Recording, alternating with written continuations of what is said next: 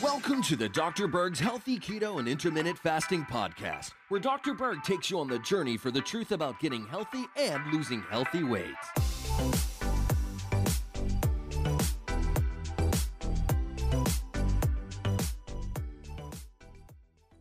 Let's talk about the 7 things that can make you more insulin sensitive. Now, what does that mean, insulin sensitive? Well, to understand it, you have to understand the opposite of that, which is insulin resistance.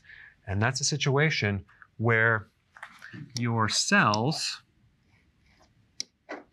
the receptor for insulin, is blocking insulin. So it's not allowing insulin to go into the cells. So we don't have the function that insulin should have normally. So then the body doesn't get the signal, so it starts putting more and more and more insulin out. So sometimes you have between 7 and 9 times the amount of insulin in your body because of insulin resistance. And insulin is very, very important, not just in regulating blood sugars, but also in helping you absorb nutrients and keeping insulin at a normal level. So like I said before, the more insulin resistance you have, the more insulin you're going to have, the more problems you're going to have. You're going to gain weight. In the presence of insulin, you can't lose weight, and your body's going to be storing and converting carbs into fat. So what we want to do is we want to reverse this and improve insulin resistance by making insulin more sensitive, okay? And these are the things that will help you. Resistance training. So this is the type of workout that you'd want to do to get the maximum results. And I put a link down below to give you more data on this type of workout. However, you can actually do long walks, which also will help, but this is actually more powerful.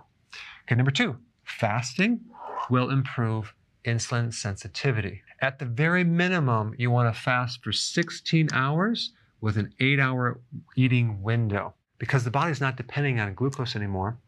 It is burning your own fat. And so it's giving the pancreas a chance to heal and work correctly. All right, number 3, decrease inflammation. So if you get rid of inflammation, you make insulin more sensitive. And I put a link down below of all the things that you can do to reduce inflammation. But of course, fasting will be the biggest trigger, but you can also do vitamin D as well. Reducing glucose will make insulin sensitive again, and that's the low-carb diet. That's the healthy keto. All right, number 5, increasing sleep. Increasing sleep will do several things. Number 1, it reduces stress. It reduces this hormone cortisol. You will also be fasting when you're sleeping. And people that don't get enough sleep have blood sugar issues, mainly because of the spike in cortisol.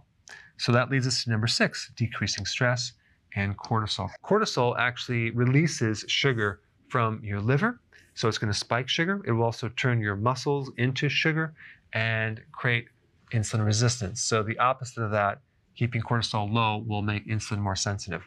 All right, number 7, vegetables, and I'm talking about the fiber, which is consumed by the microbes. These microbes eat the fiber. They make this thing called butyrate, which improves insulin resistance and makes insulin more sensitive. So those are the 7 things, and there's some additional things too: apple cider vinegar, cinnamon, omega-3, vitamin D.